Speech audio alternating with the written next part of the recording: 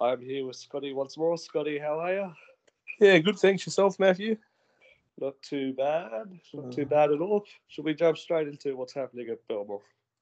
yeah, we should. We missed it last week. We can start off with our season is officially over. A crazy run lately, but it's officially finished. Can you believe up to last week we're still a mathematical chance of making it? Uh, no, if you told me that 6 weeks ago, I wouldn't believe you. Um, I never actually thought we would make it anyway, so it's not massive, upsetting sort of bit of Yeah, news. But we you know set what? for it for a few weeks. It We is knew what it it while, is. but still, just to be still in contention up to Yeah, this point with the way the season started, you'd have to well, be happy the way it's finished yeah. or the Well, way it's finishing. it created some excitement towards the back end of the season, but yeah. Let's move on to even more exciting news and something very exciting. Morgan Harper to debut this weekend against the Brisbane Broncos in place for coming into the side for Dallin and shifting into the centres. He'll become the 800th Bulldog of all time. How exciting! Yeah, it's always great for a player to make their debut. So good luck to Morgan Harper, and hopefully he shows a good account of himself against Brisbane this weekend. For 800 players those, from the Bulldogs. yeah, 800th player for the Bulldogs, so quite a special number, I guess, for Morgan. yeah, it's a nice round number. You can't forget that one. But also, for those who are unsure who he was, he pretty much, you could say, won us the grand final last year in the New South Wales Cup grand final with his the 101 still, what's thought to be the game changer. And it was the old-fashioned 101 still. It was none of these new strips. It was the old-fashioned, just yoinked it out of his hands. It reminded me of like the old Tony Grimorty still against Newtown Jets. So if you can't remember who he is, he's the man who basically won the New South Wales Cup grand final for the Bulldogs. Yeah, I don't think that's going to be a problem. A majority of Bulldogs fans, I feel, have been waiting for this guy to have a crack. So a lot of excitement around this debut. Yeah, of course. Most of them do know who he is. Now we've gone from the bad to the good. Let's go back to the bad again. Dallin Watene Zasniak injured his knee against the Cowboys in the no try he scored. And Kieran Holland injured his shoulder. Both of them able to finish off the game. However, they won't be playing this weekend. Yeah, interesting to see if Dallin's going to be available for New Zealand for the end of season test matches in the Oceania Cup. Hopefully, he will be. Be a big loss for New Zealand if he's not. Kieran Holland is the big surprise there. Saw yesterday that it was a dislocation of the shoulder and it went the wrong way. Normally, a dislocation comes forward of the body or the torso. This one went backwards. So I don't know how he carried on throughout the game. The credit to both of them to actually finish the game with an injury. Both of them deserve the tip off to actually finish the game. Both knowing, still being a player, knowing that at the time the season's still alive, but for them to continue playing in pain and discomfort, just a credit to both of them characters. It's just what Dean Pay is really installing into this squad at the moment. We'll continue on, I suppose, more bad news. Api Coruscant, we missed out on Api Coruscant the last minute. The Panthers came in, swooped in with a last-minute deal and stole Api from the Bulldogs. Apparently, reports suggest that he was agreed to terms until Panthers came on. Yeah, it's quite annoying, actually. I was really excited for Api to come to the Bulldogs. Very quality hooker. So quite a lot of career highlights. I rate him very highly, so quite disappointing to miss out to Penrith. I don't know where to now as far as hookers on the open market. Well, Joe Marshall King hasn't missed a tackle in over 2 weeks. Defensively, he looks like he's really solid up. When we were saying defensively was his weakness for the last 2 weeks, he's been rock solid for the Bulldogs. So maybe he gets an opportunity to claim it even further to be his own jersey. Yeah, well, that opportunity would be there for him regardless, but we also need to buy an extra backup dummy half or a secondary dummy half in case of injury or form slumps. Yeah, it's correct. It's a bit upsetting. It's been suggested Seguiaro at Brisbane. Personally, I wouldn't be a fan of that. And that's just me. There's a couple of other players up in the Queensland Cup as well that we could potentially get in that position. So, yeah, he's James Seguiara is the kind of player that you want his talent, but you don't want his off-field drama. He keeps finding a way to get in the headlines for the wrong reasons all the time. And then you also bring him back to Sydney near Corey Norman, where those two don't really mix really well. Yeah. They always seem to make the headlines for the wrong reasons, both of them too. And you don't want to. I know it's different teams, but still. Also, in that, looking elsewhere, Jesse Ramian also last week rejected the Bulldogs' offer to come. That there's been reports now today suggesting that he'll be back at Cronulla Sharks, but he's rejected the Bulldogs deal. Yeah, I didn't really think there was going to be much of a. I didn't really see him at the club next year anyway, so not a big surprise to me. Yeah, not did I. And then here we go. Sydney Morning Herald reported yesterday that Michael Jennings declined a deal at the Bulldogs. What's the go with that?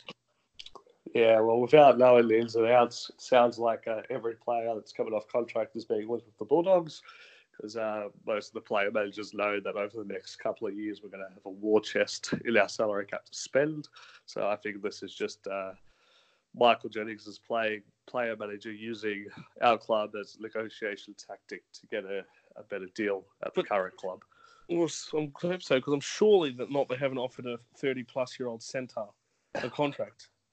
No, and it's been the same since he's been pretty good at Parramatta, but he's gone back to his best would be at the Roosters, I'd imagine, and that was a while ago, and he's in his mid to late 20s. Yeah, we've had some good years at Parramatta, but I don't think he'd be worth bringing across at all. So surely not. We've been linked to about 20 players in the last 2 weeks, so player managers are doing their job. That's all. Okay, so let's hope so. That's good then, because I was a bit worried that that's who we're chasing. And then, do you want to finish off with some good news? You want to hear some good news for the finishing off what's happening in Belmore? Yeah, go ahead. Our captain wants to be a Bulldog for life. Josh Jackson's came out. There's been rumours about him going to Cronulla or South Sydney recently. He's said, no, I want to stay to Bulldogs. I want to win a premiership. This is where I want to be for the rest of my career. I want to be a one-club player. Yeah, and he'll definitely go on to do that. Unless if something happens in his personal life, he'll be a Bulldog for life. It's good to hear him say that. I don't think there's been any real meat to any of the stories of him going to any other club. I think the South Sydney one was a fabrication from the fake Twitter account as well. So yes, there was a fake Brent Reid. There was a different Brent Reid. Yeah, the Twitter handle the same. Brent Reid's got the underscore there, where this one didn't. But the Sharks ones came up recently, and I think it's because of the Paul Gallen retirement and the idea of the possibly losing Capewell. So I think it's just almost a like for like that they might write a story. The Sharks got a salary cap penalty for next year too, and they're going to bring in Jesse Ramian. It's highly unlikely they're going to make any other big name signings. Yeah, agreed. Yes. All right, should we go straight into the last week review? Yeah, we should. Interesting game last week. The final ever game at 1300 Smile Stadium. Unfortunately, we couldn't get the job done like we did in the first ever game. Yep. Well, how do you see it? Sorry? How did you see the game? It was quite a dour affair, wasn't it? Wasn't one you recommend to someone that you're trying to make a rugby league fan, that's for sure. A few contentious decisions. It was a tight game. Bulldogs a little bit unlucky to come away with a loss there. Oh, yeah. There's some, I suppose you could say, controversial decisions in that game. I think no more than the Dallin Watene-Zelezniak no try. What was your thoughts on that one? Yeah, ever since I think about a month ago, Graham Annesley came out and said that when contest, like it's not a rule yet, but he'd like to talk about it in the off season. When contesting the ball situation from a kick, any minute lock on during the contest should almost just be ignored and allow it to go through. So back to the old, if it looks like a try, it is a try, and don't look for reasons not to give it. I didn't see a knock on the replays anyway, but I'd like to see this potential new rule brought in for when the ball is being contested, and just go through with what it looks like. Unless if it's like an obvious knock on, someone's batted the ball forward 2 meters or something like that. If it's just a little bobble during the contest, it should just be given the all clear. It's part of the contest play on. But even within saying that, I didn't see a knock on anyway, so it should have been a try regardless. Yeah, I didn't. I thought it was a try live. I thought it was a try watching it. You thought the more they're looking at it, the more they were looking to disallow it. However, I was interesting to see Kyle Felt's reaction. The person he's apparently knocked the ball on into, he's got up and started punching, or he's gone to the ground and started punching the ground and disgusting himself. Yeah. And he's conceded the fact it's a try, and apparently it's been knocked on into him. Yeah, and that's why I'd like to see that potential rule be brought in for the contest. Like that knock on, if there was one, I didn't see one, but was so minute that the player defending it didn't even know it happened. Like, if it looks like 25 years ago, the referee would have just said try. So if it looks like a try, it's a try in my book. It should have been a try. What do you think of that potential rule change?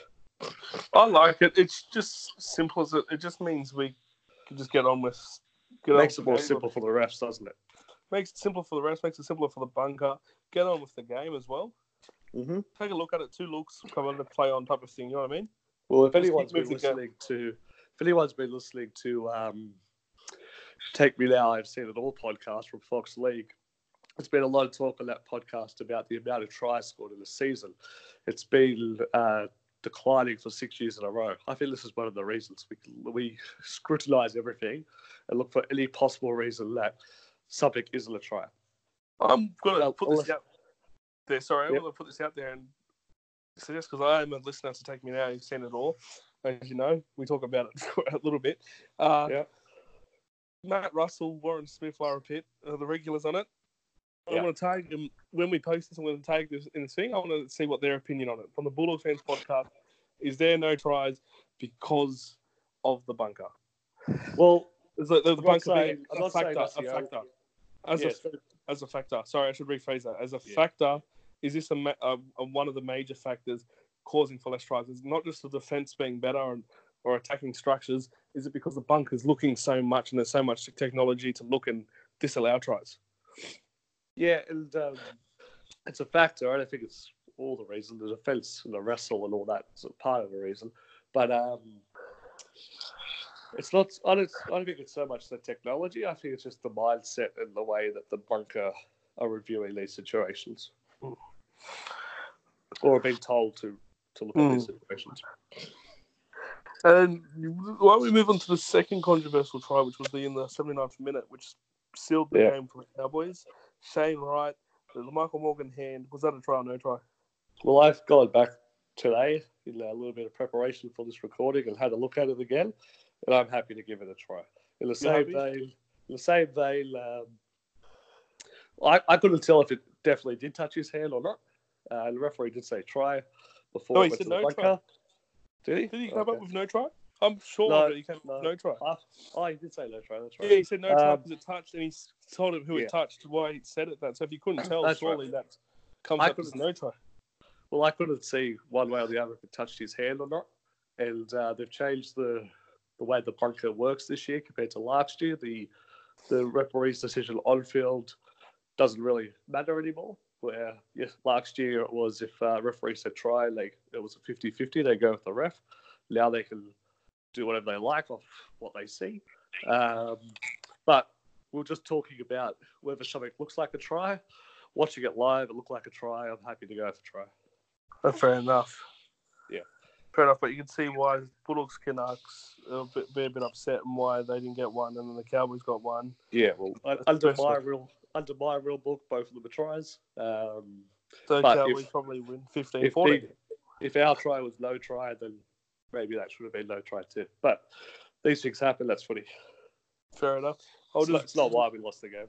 So. Oh, no. We'll run through the summary. In the final game at 1-300 Smile Stadium, Kyle Feldt scored the first try, which was actually in the second half. And Shane Wright also scored. That was a controversial try we were just talking about.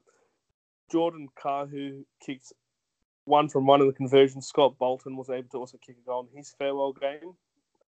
And the penalty goals, Jordan Kahu got 1 in the first half, 1 from 1 of the penalty goals. And he also kicked a field goal, Jordan Kahu. Big day for the boot for Jordan. And for the Bulldogs, Jaden Ockenbaugh scored in the 54th minute.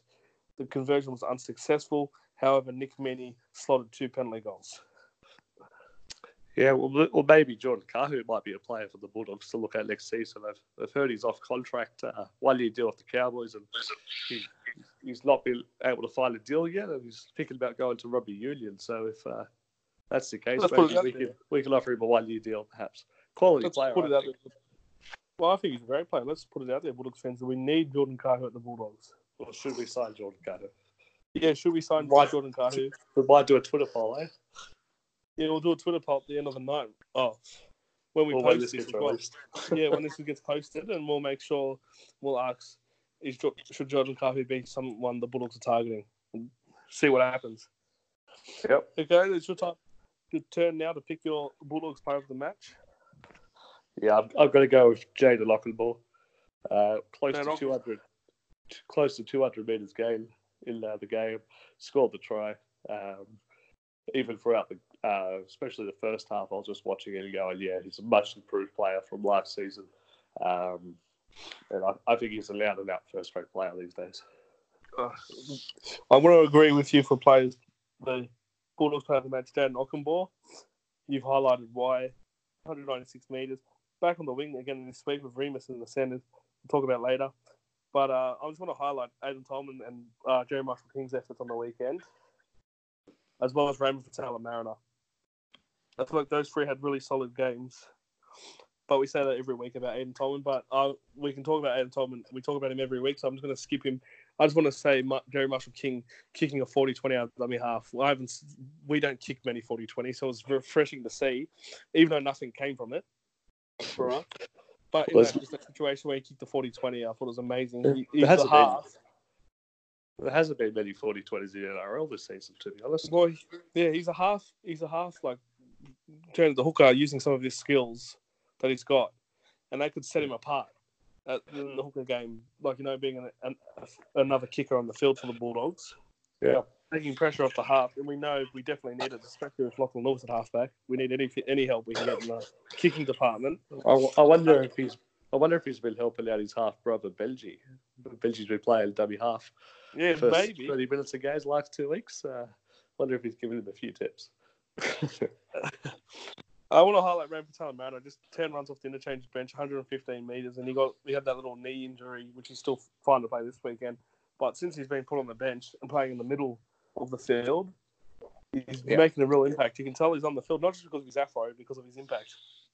Yeah, I think I've mentioned this before, but Fatale Mariner and Tua Munga's impact off the bench in the last 2-3 months has been really good, and it actually reminds me of back in the early 2000s where we had that bench that was full of impact. So yeah, it's reminded me of that era. So good work, those two players recently. That time of the week where Scotty, you and I have a look into what we call Pup Watch. Look at the results from our lower grade teams and highlight a player. What have we got this week, Scott? So this week, the Bulldogs went down to the Dragons 24-22. However, the Dragons were actually leading 18-0 at half time. So it was a good comeback. Just stop you there. I believe it was 24-6 with 20 minutes to go as well. Yeah, you'll be right. Yeah, it was 24-6. Yeah. Just look at the summary. A massive comeback there. It was a massive comeback. Our first try wasn't until the 55th minute. And it turned out to be a goal kick. The Dragons did score 5, and they only kicked 2 from 5. But you could just one goal kick from us, but could have ended up in a draw. It was a strong Dragons team, though. They had Jai Field, Dufty, Rebalawa as well. Charlie Runciman, Stephen Mutt. Yeah, it was almost an NRL side. And the Bulldogs had a few players out due to various different reasons. Players going up to top grade and injuries as well. Good fight back. Yeah. It was a very good fight back. it's actually funny enough. They're actually going to play them week 1 in the finals, the same team. But we'll talk about that just a tad a bit later. I'm just going to highlight the player of the match in this game. Yep. I've given it to a very familiar name, Denny Falalo. He's been down there for a while, but he's 16 runs, 178 meters, 17 tackles, 3 tackle breaks, 62 meters, 62 post-contact meters, and 56 minutes of football. So long minutes, good effort, and still driving. Yeah, it looked like he really wanted to. I watched most of that game. Looked like he really wanted to make a statement during that game as well. So I'd say he'd be pushing to play some top grade again shortly. Well, next year now. Well, he comes off contract this year with no future. Well, no clear future. What we don't know of. Yeah. Well, yeah, nothing official. Maybe that's another reason for why he wanted to give a real good platform there. And then we go into the Jersey Flag this week and a very impressive 42-18 win against the Thunderbolts. The Thunderbolts caused a little bit of trouble earlier this year against the Bulldogs, but at halftime the Bulldogs did lead 28-0. It's a good result going into finals, bit of a confidence booster, but we know the Thunderbolts haven't had a great season, so the competition's going to get a bit tougher for the Jersey Flag side. Yeah, but we know under 20s level goes up and down throughout the weeks. Very little consistency overall in the under 20s. It's good to get a win against the Victorian Thunderbolts who beat us earlier. So mentally, good win. Yeah. So it's always good to get a win before the finals. But let's take a look at the actual teams reversing in the finals, and we'll start off with the Canterbury Cup. It's actually funny enough the Dragons versus the Bulldogs, first or fourth. Yep, and it's on Channel 9. So a win here will get us into the grand final qualifiers. So. Yeah, last year we had Panthers in the same scenario. We were fourth, and this is when we won the grand final. But we actually lost week 1. Did it the hard way. Yeah, well, that normally did it the hard way. But it's funny. So, like Matthew said, it is on 1:10 p.m. kickoff on Channel 9, so you can watch it on Channel 9. It's at Campbelltown Sports Ground, one of the homes of the West Tigers. Dragons, it's like we said, it's finals week 1, so it's the first versus fourth place. Winner goes through to the week before the grand final, and the loser plays on next week. So it's good to have that safety net. Yeah, absolutely. And you've got to imagine that in week 2 of the finals upways, the Bulldogs will have a better team, given the NRL players that potentially could drop back. Just having a quick look at the team lineups this week, it looks very similar to last week. Denny Falalo's out of the Canterbury Cup side for us, unfortunately. So that's going to hurt us. And Dragons have that NRL-looking side that also includes Moranta on the wing, and in the forwards, Allgood, Patrick Kafusi, and Jacob Host. A lot of NRL players. But I think you find, Falalo was a late inclusion last week. It says, yeah, okay. So he was late inclusion. So I wouldn't surprise me if he comes back later. I'm pretty sure he's just running the 18th man for the Bulldogs on Saturday. So just wait and see what happens there. So if he doesn't play, I expect him to bounce back in the side. He has played enough games. Surely he's played enough games. But the big out for the actual Dragons is Matt Duffy out because I don't think he's qualified. That's right. Matt Duffy, he confirmed that a few weeks ago that he couldn't qualify for the finals. Oh, that's why I missed that. Yeah, that's why he wasn't playing fullback. If he could qualify for the finals, he would have been playing fullback, but they've been playing him at centre and wing to not disrupt the side. Very well. That's good. Yeah, well, that's a good out for us. Even on the wing, he's a dangerous player. Speed to burn. Strong side anyway. The Dragons and Jersey Flag, the Bulldogs elimination final against the Knights, so must win that one. 5:10 p.m. on Campbelltown, both on Sunday. Cool. So that's Pup Watch. Old Dog Scotty, who have we got this week? We got David Stagg. You remember Staggy? He was a legend player, wasn't he? He was a legend for both the Broncos and the Bulldogs, and that's funny. That's the reason why I've gone back into my little themes again. You know I love my themes. Well, you do in this segment. Yes, this is where I like to link a little bit. And I know Stagg's played 93 or 94 games for the Bulldogs between 2009 and 12, and he's played 112 for the Broncos between 2003 and 8, and then finished his career from 13 to 15. But I don't know. I feel he was definitely a better player. Not definitely, I shouldn't say definitely, but I felt like he had his better time at the Bulldogs, especially when he first came in that 2009 and 10. I thought he was a pretty consistent player throughout his entire career stage. I did too, but it just felt like that 2009 side. I feel like when we went from 2008 Wooden Spooners and he came in 2009, and then it was just a switch. I feel like he's one of those players, professional. He already won a grand final very young at the Broncos. Yep. He's a winner. I felt like he was one. I feel like no one gave him the credit he deserved in that turnaround. I think he was a massive part in the turnaround of the team for being a wooden spoon. He was the toughest. He had the toughness to our pack from the lock forward position. And I said, I think he was concussed a million times in his career. He played in that 2012 grand final loss. I just remember, it just come to me right now, you might remember this, but there's one particular game where Staggs had his hair long and he got hit quite hard and he fell to the ground, and the way he flopped to the ground, it looked like he was down for the count. Knocked out and then just jumped back up. But yeah, if anyone remembers that, I remember having a laugh about that.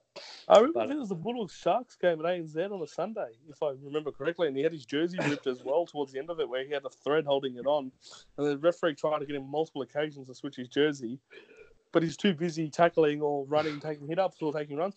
But I think another underrated feature about his game was his ability, his ball-playing ability. Yeah, he had great tip-ons and late passes. Yeah, and then the fierceness just to run like a prop. Like he almost looked like a 5'8" in some senses. Then he was running like a prop.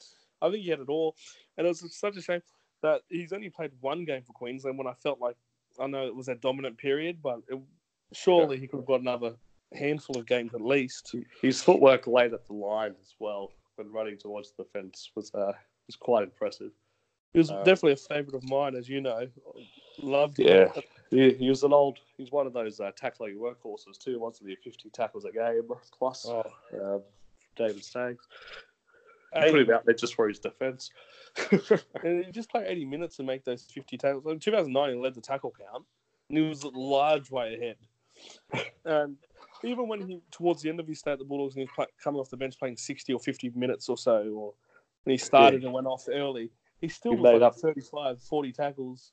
Yeah, he made up for it, didn't he? And he was still, to me, I reckon he could have played 80 minutes, definitely towards the end of his Bulldogs days. It was such a shame he didn't get to finish at the Bulldogs. Yeah.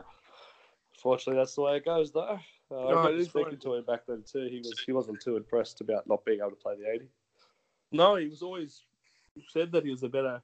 He felt like he was an 80-minute player the way he suited the team because he knew he wasn't a massive impact where he could... Was that the Kevin Moore days? So what really started his non-bench was when he got an ankle injury. Yeah. And Kevin Moore was the coach, wasn't he? Yeah, it was Kevin Moore than the Jim Dimmick type of days when he got that ankle injury and he was coming back and they were playing him off the bench, or they started him at lock, and then Des Hasler originally started in the season, and then Desi put him back onto the interchange bench for a few weeks, naming him like 13, if I remember correctly, but putting him on the interchange bench with Greg Eastwood starting, and then basically putting him on about the 18th or 20-minute mark, and then playing him out for the rest of the game. Yeah. So it was like start with a big impact with Eastwood, and then switch it up with Workhorse through the middle, and maybe try to counter-attack teams' impact. That was like his role, was to tighten the defence. But you can tell when we were on our best in 2009, when we go back to that year, which was a great year for the Bulldogs, especially the turnaround, was when you could see he was like the chief leader of the defence. He set the line speed. He set everything. He was working everywhere where the ball went, he was there making the tackle. And he was pushing players out of his way and pushing him where to go, where he wanted to. It's like he was some commentators called him the defensive captain, almost, of the Bulldogs. He was invaluable at his time at the club, for sure. Do you want to add anything else to this segment, Scott? Oh, the only thing I could add is we miss you, Staggy, as a game. Both Bulldogs and Broncos. There's not too many tackling workhorses in the game anymore, is there? No, There's Cameron McInnes. And a few hookers get up high, but not to the extent that we used to see Stags or Fensom sort of do. Yeah, you are spot on. Like the Fensom Stag, we just almost wish that Stag was back at 25, 26, playing for the Bulldogs again. He would definitely, it was throughout the year we wouldn't have had some of the defensive issues we had in the middle patch of the year. I'll tell you that. Time for Team List Tuesday. Scotty, take it away. For the team this week, like we mentioned before, there's no Dallin Watene-Zemec, so Will Hopper-White has gone back to fullback. The wingers are Nick Meaney and Jaden Okunbor, your man. The centres are the debutant Morgan Harper and Remus Smith, who shifted to the centres. 5'8's foreign halfbacks Lewis. Up front is Tolman, Marshall King, and Napa. The second rowers is inspirational captain Josh Jackson and Corey Naira.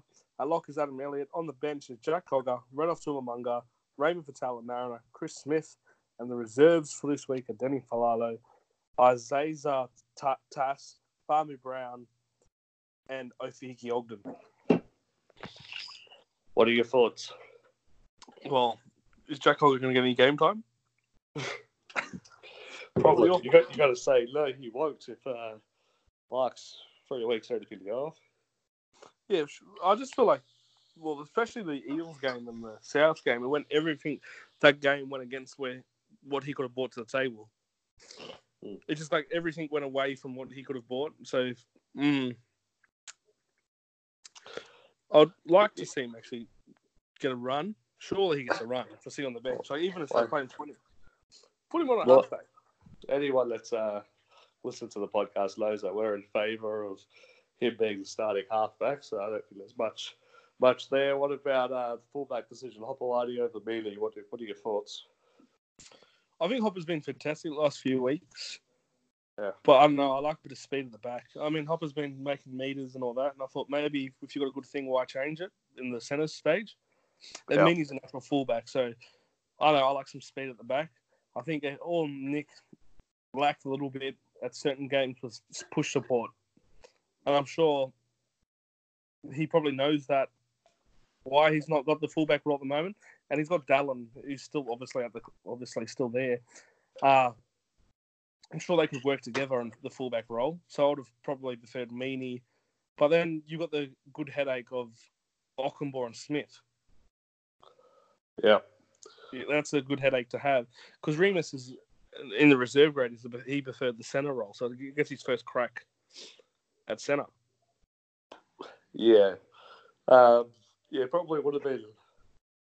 Yeah, I probably would have had Smith on the wing, Meaney at fullback, Hopper in centres.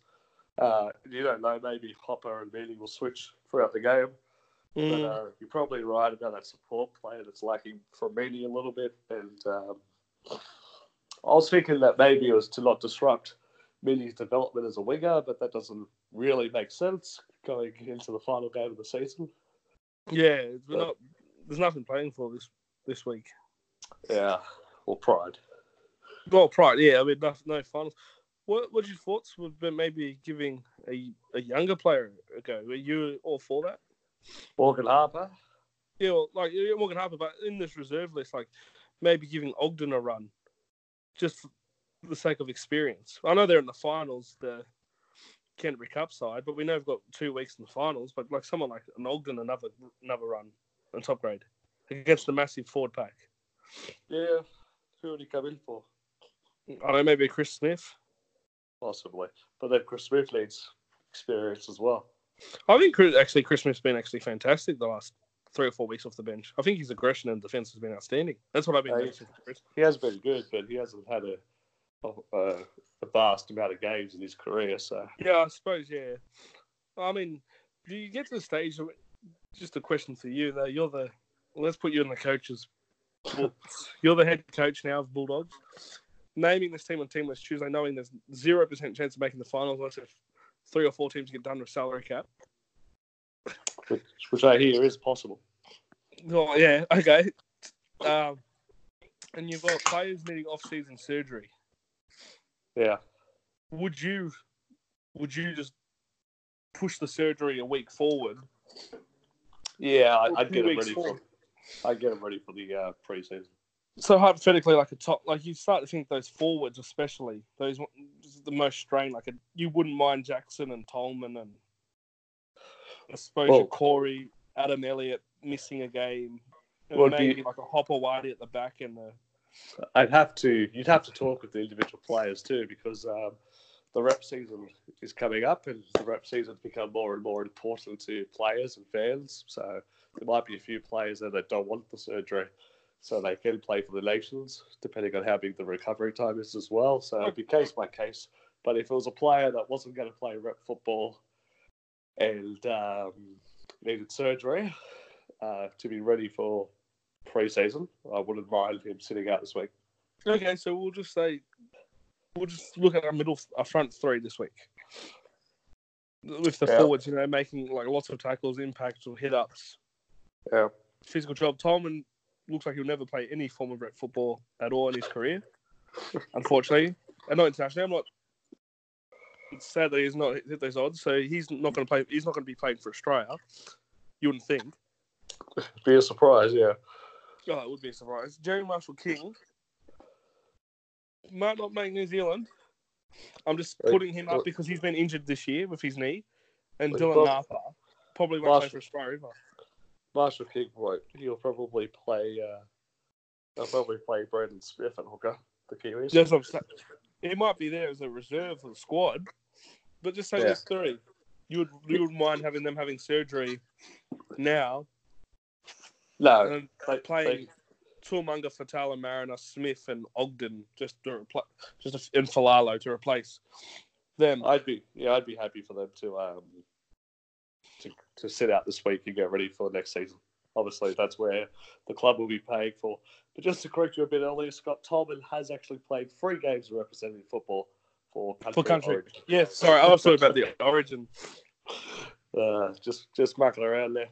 Yeah, they're just the same there. So yeah, so you'd say you'd be okay if our forward pack looking like Renouf Tuamunga at one prop. Mariner for Fatala Mariner at the other prop maybe because he's been playing in the middle. Then maybe,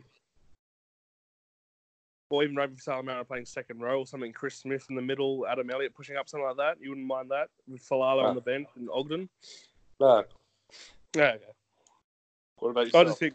Yeah, I actually was thinking about it when we lost to the Cowboys. Was if apart from the rep players, if they're good to just go have surgery and just get them back as early as possible. Get them done now. Should be all right for the first week of November. That's right.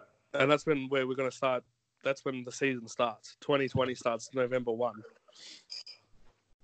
Alrighty.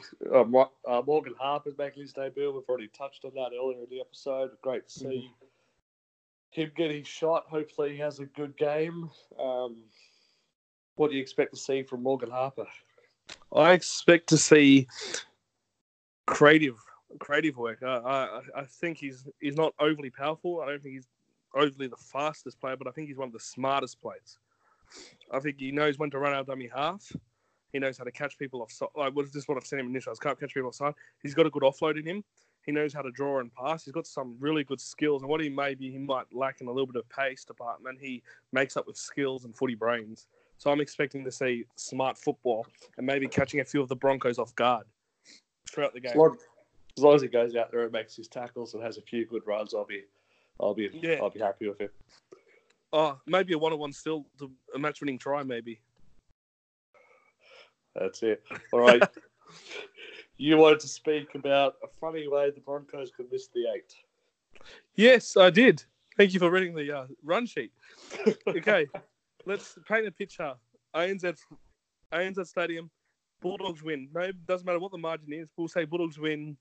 We'll 36. Do a low points. 30, you're going to say 36. I'm going to say 12-8. I was going to say 12-8 because Blue Beans not scoring many points.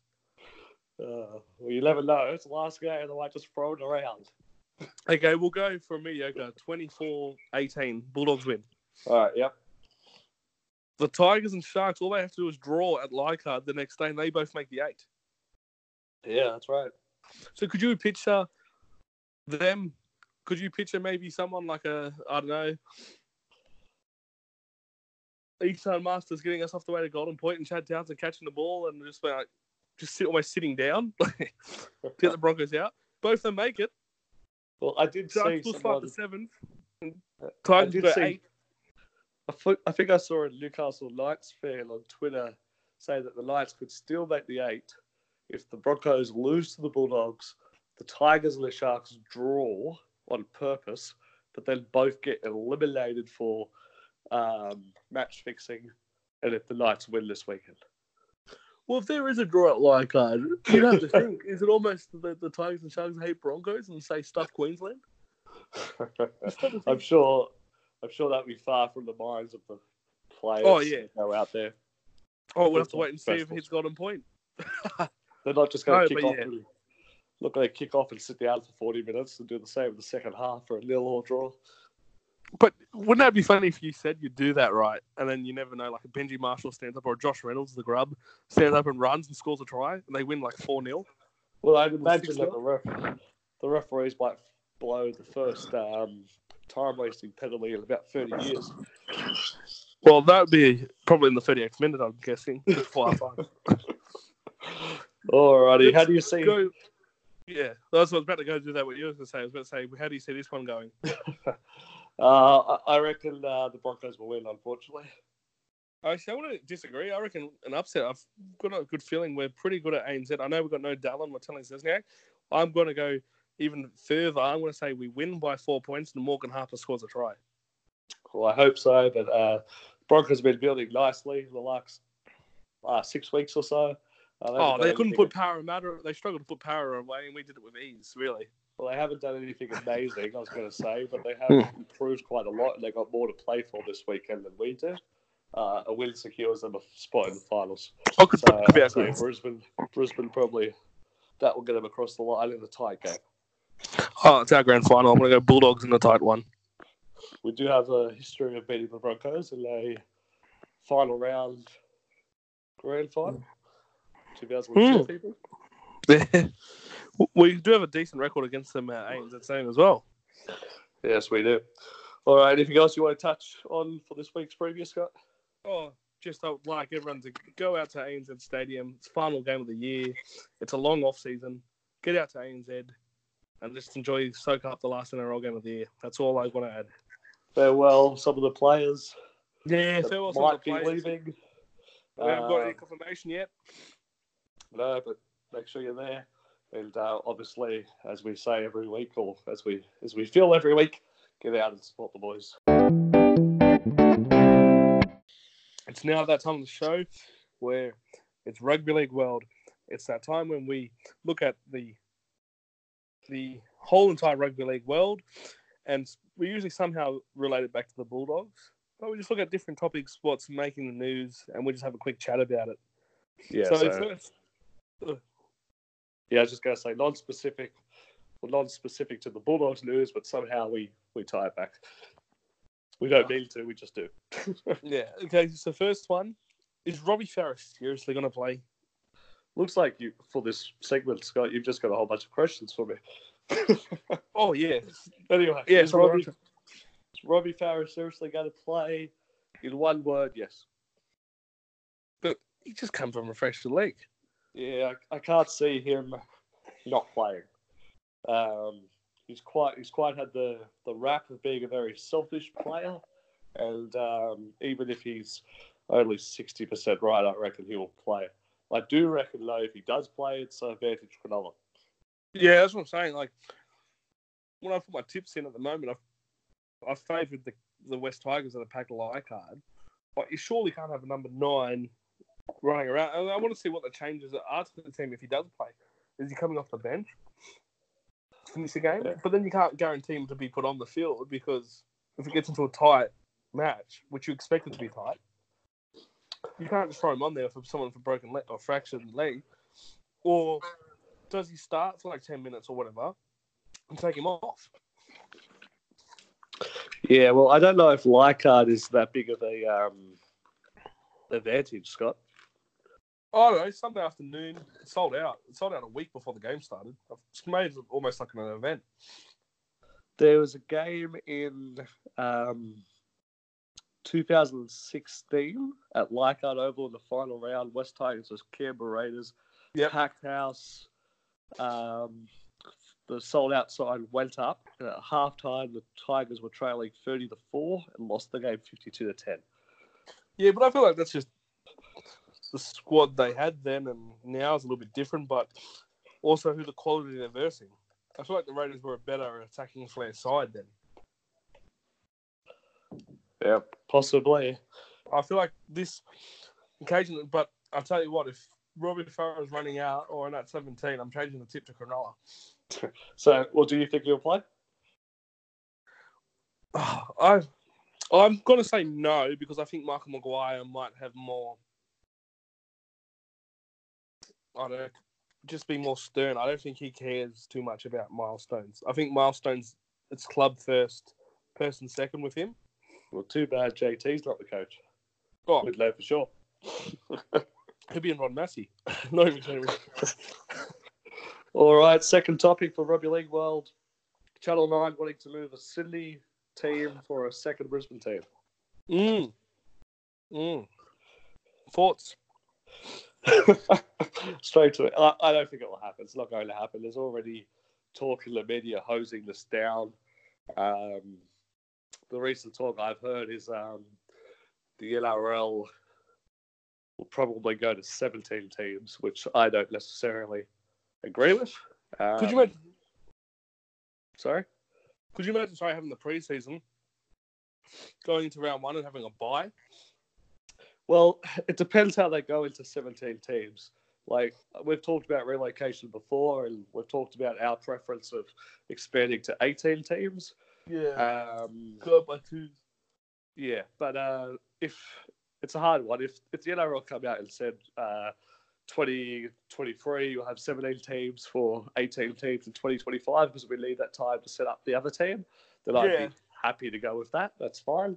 The only other thing I can think of is if the NRL go to a negotiation table, and because the big knock on having an odd number of teams in the competition is you don't create an extra game, so you don't create that extra product to sell to TV networks and different digital and radio providers and companies, is you don't have an extra product to sell. But if having a 17th team in a marketplace like Brisbane, which is what we're talking about, automatically gives the NRL extra funding of more than what the clubs get each year, then I can kind of understand it going to 17 teams. It's just not my preference. But yeah, I don't believe, to get back to the question, I don't believe the Sydney team will be forced to be moved to Brisbane. Or I also don't believe the Sydney team will die so we can bring in a second Brisbane team. Okay, well, I'll try to redo this question. If a Sydney team was told, like, which three Sydney teams, which three of the Sydney teams that should be concerned by this, and if they were told to move for survive or die, which three teams would you say have to worry the most about this? Got to pick three? Yeah, got to pick three Sydney teams that have been told if they don't clean their act up with maybe crowd averages, like, just a sequence of things, membership numbers, general revenue, or looking after themselves. Which three? I don't know, you might have stitched me up here a bit. There's two obvious ones, Manly and Cronulla. Yep. Obviously. Manly more so around good crowd numbers, facilities. Memberships. It's a bit embarrassing for a team to be playing out of Brookvale Oval in 2019 and 2020 when you go around the world and see what other professional sporting teams are playing in. You just don't have to go to Parramatta and see. Same thing. Yeah, but I find that when you compare it to other NRL teams or whatever, people have knocks on new stadiums or what other teams are doing. But if you just look worldwide to see at the state of professional football in maybe even smaller or more less developed countries than ours, and how much greater it is than Brookvale Oval, I think you find how big of a problem it actually is. The only downside to that is we won't have a team north of the bridge up until Newcastle, so that would be a downside. Cronulla, I think they become more vulnerable in the next couple of years. They're already moving away from PointsBet Stadium for upgrades to Cronulla Sharks Leagues Club. And some of the grandstands. Yeah, which is part of that. And also, geographically, they can't really grow. They're already surrounded completely by St George Illawarra, St George to the north and Illawarra to the south, pretty much. So they've got serious problems expanding their footprint going in the future. A third club. Sorry, I just realised how difficult it was.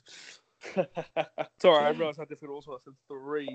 I'll continue with it. This might be a bit controversial, but I don't believe that Sydney should lose. I think at most Sydney should lose one club, not more than that. And then I'd also put an asterisk on that with like other markets like Central Coast not counted as Sydney. And if Cronulla were to move to the Central Coast and Manly were to disappear, that wouldn't be too bad of an overall result. But my third club, I'd have to say Penrith. If it has to be 3 clubs, Penrith would be the third club. Interesting. Penrith, the West, the Golden West. The area was Parramatta's first before Penrith even existed. So if Penrith didn't exist, and I used to live out in the Penrith area. The problem with Penrith Panthers have as a club attracting members and supporters to the games is that a lot of the people living in Penrith, probably half of the rugby league fans living in Penrith, support other clubs already because their families have migrated, for a lack of a better word, out west as Sydney has expanded, and they follow their families' teams. You can just see the differences of attendances at Penrith for games against Souths, Canterbury, St George Illawarra, those type of games. West Tigers compared to the games up against the Roosters or Cronulla or Manly, those type of teams. So I think that's a big draw card. Everyone in Penrith loves rugby league, but not everyone in Penrith. Half of those don't support Penrith. And that's Penrith's problems. Yeah, that's interesting. So, do you agree? I agree with you saying Sydney teams, but wouldn't Parramatta be a powerhouse if Penrith died? Yeah, and taking out the mountains. The downside to losing Penrith is that Parramatta's got a monopoly. No, I was going to say Parramatta's got their hands filled. They've already got a massive area as it is, particularly after the Bears left. Anyone that doesn't know, Parramatta Junior Rugby League touches on North Sydney Junior Rugby League, or at least did. And then if they had all of Penrith as well, the downside for rugby league as a whole is they probably wouldn't be able to develop Bathurst and the surrounding areas as well as the Panthers have been doing. Yeah, that's a good point. Now, the headlines, and the reason why I apologise for the question on the free Sydney teams, was the headlines, the Fox Sports were suggesting, like you said, the Manly Sea Eagles and the Cronulla Sharks. But another team they suggested was actually outside of Sydney. That's why I realised how difficult the question was, because I actually 3 Sydney teams. If 3 of them had to be worried, it was Gold Coast Titans was the other team. Yeah. And Gold Coast just transferring to Brisbane, or transferring most of their games to Brisbane, was the other suggestion. But like you said, I think Panthers, just because of how they've got the Blue Mountains and they've done such amount of work in the Blue Mountains, kind of helps them. Yeah, well, I don't think you could get rid of 3 Sydney teams. Oh, no, I'm just saying these 3 Sydney teams, if they got told that one of them, the only way one of you is going to survive and you're going to show us why you should stay in Sydney. Yeah. I reckon Panthers have enough. Not if the crowd averages is better than Manly, I don't know, in Cronulla, but also I think the work they do in the West, because they got such a big area, that I think you just leave them, and because they've actually been tapping into it, they don't have the big area and not doing anything with it. They're having a big area and doing something with it. Yeah, I don't want Penrith to leave the comp. No, but they're doing such good work. Like you said, Parramatta, Could you imagine working in the junior league department at Parramatta and having to travel up to Bathurst all the bloody time for every second weekend or whatever? Yeah, or I whatever? just think that I just wouldn't do it. Yeah, it just becomes too hard and becomes a cost thing. But our Panthers have been really taking really good nurturing of the Blue Mountains juniors. Yeah. So I think on that alone, even without the crowd and the membership, that for me, Panthers get the tick of approval of say. So now I'm just comparing the three Sydney teams now. Then you look at Cronulla Sharks and you go, well, Sharks have probably got the better crowd average than Manly, have a better stadium than Manly. It's a much better stadium than Manly.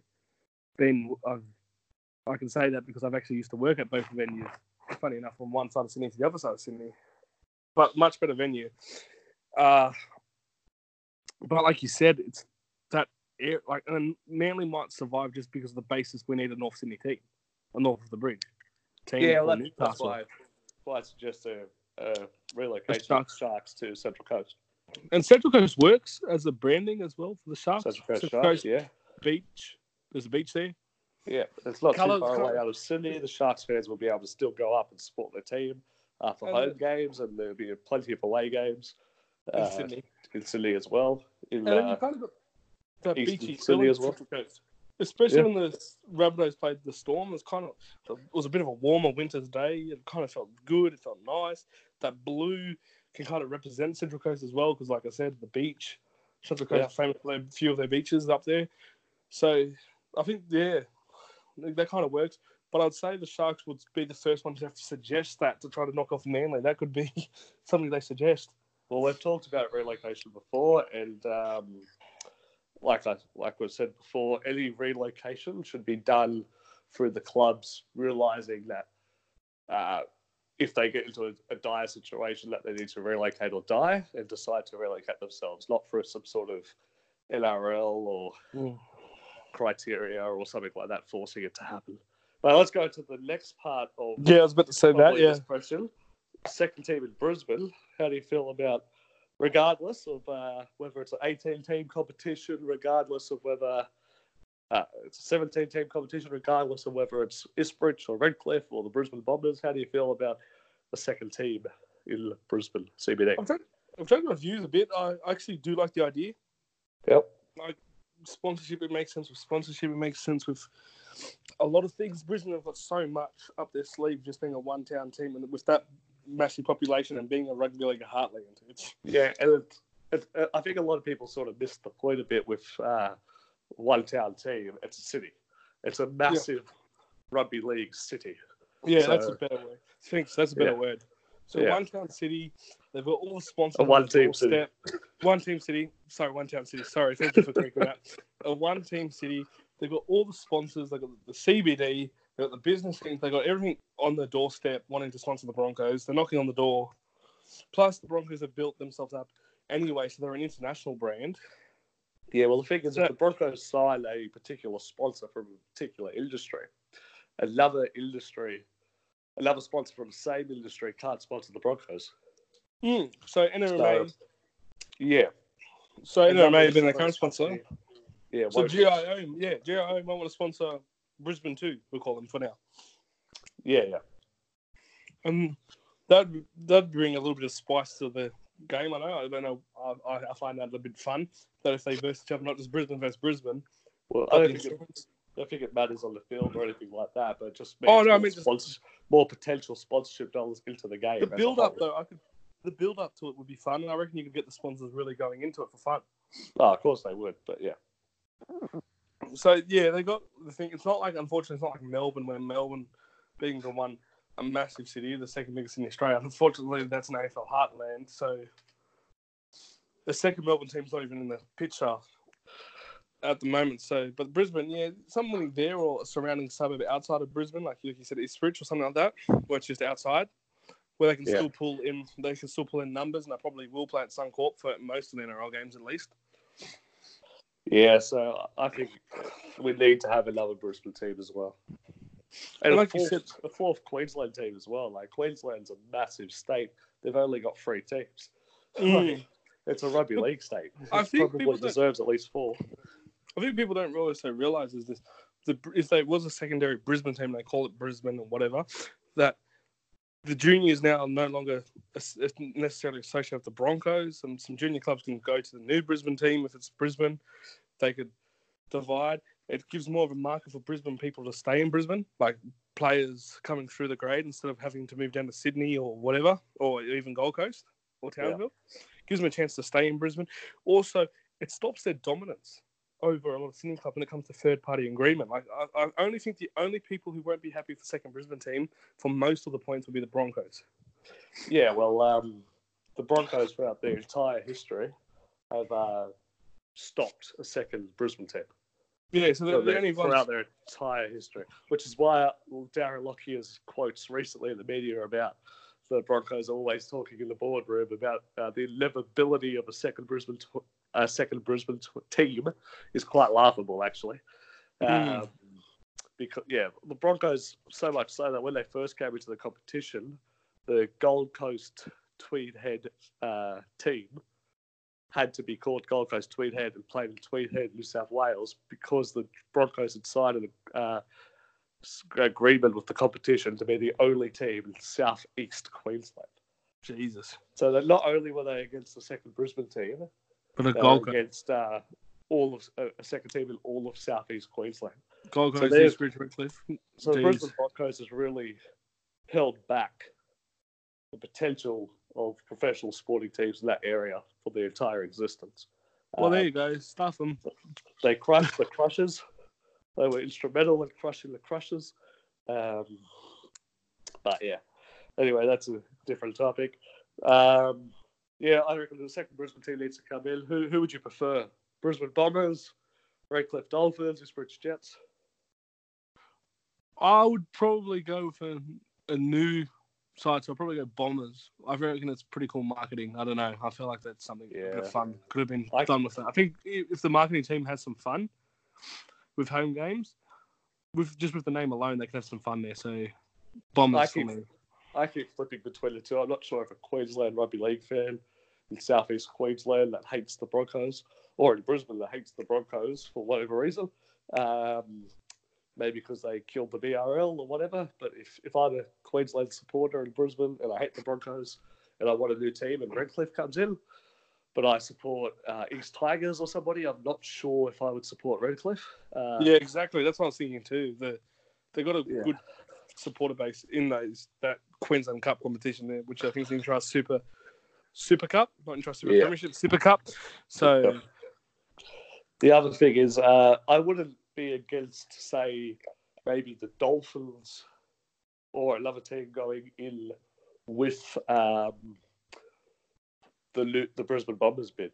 So if there's some sort of collaborative bid, having the Brisbane Dolphins and maybe Redcliffe's colours with the backing of the Brisbane Bombers bid might be a way to go as well. Maybe, yeah.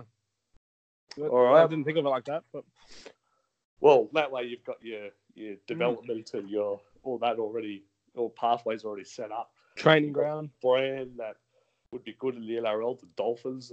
And you got some history, but then you also got the whole of Brisbane, potentially. Anyway, let's move on with Rugby League World. Yeah, our final topic is another question for you. Sorry, I find it funny. Is Shane Flanagan really going to get cleared? And why would the Dragons run him? That's been the rumours lately, that they're waiting for him to get cleared, and possibly Mary McGregor might be fired before even seeing his new contract even start, and Shane Flanagan might be the man to take over that job.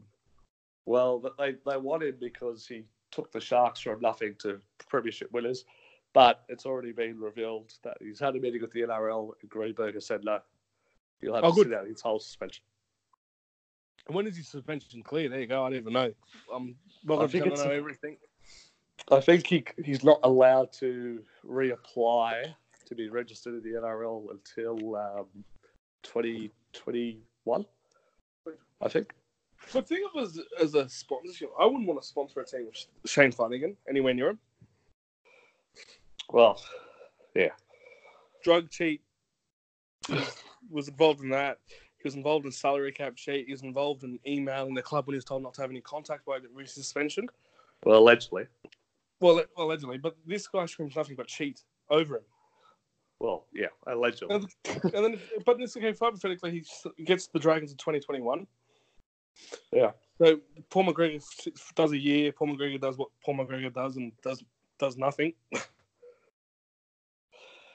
Yeah. Shane Flanagan coaches them. If I'm like St George Bank and all that, but if they went from nothing to everything or like a top 8 team, you start the jokes were already out. Yeah, but that's It's all already hearsay, and it doesn't I matter know, as much. But an image though, it's an image. Like does St George Bank really want to be associated with a cheater? Well, they've just St George Bank have just re-signed for another 2 years. Yeah, but I think we don't know the detail of contract. Yeah, well, what image? It's a bit of a mute point because he's not coming back. So. Yeah, okay, but in 2021 he could.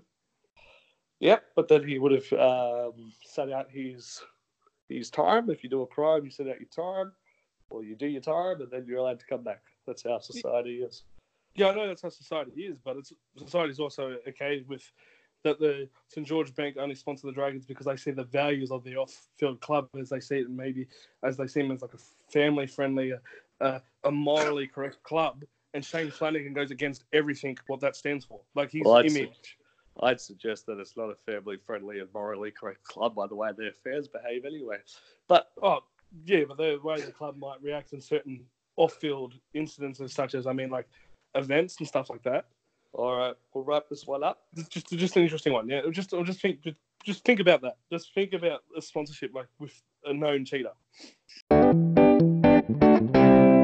Okay, to finish off the episode, we got listeners' topics. Scotty, what do we got? Semi Radradra coming to the Bulldogs. Rumours that he coming back to Sydney, and the Bulldogs are one of the teams. Surprise, who's interested in Semi. Yes or no? Would you want him? Yeah, I want him. You want him? Most of our team are off contract in 2021. I think we've only got 6 players signed. We've talked about the importance of wingers in the modern day game. Paying a large figure for a player of his impact, as long as he keeps up his fitness in the next 2 years, which he has shown he has done in the last couple of years, he'd definitely be a good buy. What's the max you would go, though, in the Sunday Cup? 800, 900,000. 900,000, okay. I say no. I don't want him. Why? I feel like Ockenbaugh will be at the stage of his career where we already have someone like him. Oh. He's coming from Union. Like if I'm going for Semi, I'm going only 500 max. He's coming from Union, a slower game. Well, then no. Because I don't think he's lost anything in Union, though, if you've watched him play. Yeah, but the involvement, though, is going to be different again. So he's going to get used to the fitness of the... He's been playing 15s and 7s, so he's had a lot of involvement. But I say no more than 500. All right, well, I disagree. But what's next? No Mad Monday for the Bulldogs, eh? No Mad Monday. It's going to be a quiet one at the Leagues Club, what the reporters are saying, where the partners can be involved. What's that? Well, that's probably where the game should be heading. Professional sport needs to probably head in that direction anyway. I disagree. Going forward, you don't need time at the end of the season to drink and let your hair down. Players do that on a Saturday night if they play on a Friday anyway. So they're at the clubs. You can go see them if you want. But then you think... The reason Mad Monday came in was because the players used to work. So they'd come in, play the season, do your 4 days of work during the week, train 3 days a week and play football, and you wouldn't see your teammates until the start of next season. That's no longer the case. They're going to see their mates in a couple of weeks anyway. But do you think it's probably if they want to have a party like that, they should probably move it from the day after the end of the season to Christmas time, like the rest of us, and have a Christmas party. Okay, but do you think though that the media has just ruined something that's not as bad as what people think it is? Probably, but that's the world we live in. I've got nothing wrong with what happened last Mad Monday. They were in a private room and they did all the right things. It wasn't like they were just rocked up into a pub's floor and did it. Yeah, but you got to react to the world we're living in now, unfortunately, and that's the way it is. Oh, I'm a fighter. I want it back. Bring back Mad Monday. Let them have. I just think it's every year we have some problem with it. It's just like an unnecessary mark against the sport as a whole to people who aren't fans. So that's why I'm okay with it I going. understand. But I just not necessarily get rid of it, just hide it. Put it around Christmas when the media is more worried about the cricket team and the soccer season, and they're not hounding our players because the NRL season's coming to an end. They've got nothing to write about, and the start of the other seasons haven't started. That's where the problems occur, I reckon. But just final question though, hypothetically, the Bulldogs move this Mad Monday, well, for every club, or this Mad Monday to a more family event where there's a bit of drinks, but because you're around your girlfriends, your partners, your wives, and other family members, that's more behaved. Do you reckon a group of players might say, "Hey, let's all go somewhere on a Monday," and you have like 9, 10 football players going out on the Monday? They go on the drink. They got plenty of money. They look stupid. The club doesn't know what's happening because it's in their own private time, and they make themselves look like idiots. I just make sure they have to be at work all day that day. But on a Monday when your season's over, when they get told they can go on holidays, I'd make sure, you've got to protect your image. And most of this is about protecting image. yeah, but You can't have that stuff going on. Can't we go somewhere down the coast or up the coast, away from Sydney, book a thing there and just do it there for the day and just stay the night? They're under constant surveillance wherever you go. People know where they are. So that's why I'm saying move it later in the year. So just the week before Christmas. Yeah, or whatever. Don't tell anyone. Just put it as a Christmas party somewhere and do what you want away when the media's calmed down a bit. Maybe now the obsession of, with social media, but the obsession of everyone knowing what people are wearing to Mad Monday might have ruined Mad Monday. Yeah, well, when people tweeted their outfits, how some clubs go into dressing up into certain things or themes. Yeah, and I don't need to dress up to go to my Christmas party, so I don't understand that. But anyway, no, but the dress-up party, there's nothing wrong with that. But if they're doing a dress-up party for the end of the season, but because they're tweeting about it, Instagramming about it to the followers, that some of them are going, "Oh, I wonder what this player's wearing and this player's wearing," and then the obsession of what player's wearing what and wearing what. Maybe that's become an issue because the players have actually tweeted about it or Instagrammed photos of them and a group of players wearing funny outfits, and everyone's like, that's funny. Wonder what this player's wearing or what this player's doing. And because of that, maybe social media and the obsession of people about what players are wearing to their own end-of-season party, which I don't care what anyone else is wearing to their end-of-season party, has ruined Mad Monday for the players. Possibly. All right. Let's wrap it up there. If you agree or disagree with anything we've said, Twitter @NRL Bulldogs fans, Instagram @NRL Bulldogs _fans, or email us at nrlbulldogs.fans@gmail.com, or go to the Anchor website or app and send us an audio message. We look forward to hearing from all of you. Have a great week, guys, and go to the Bulldogs.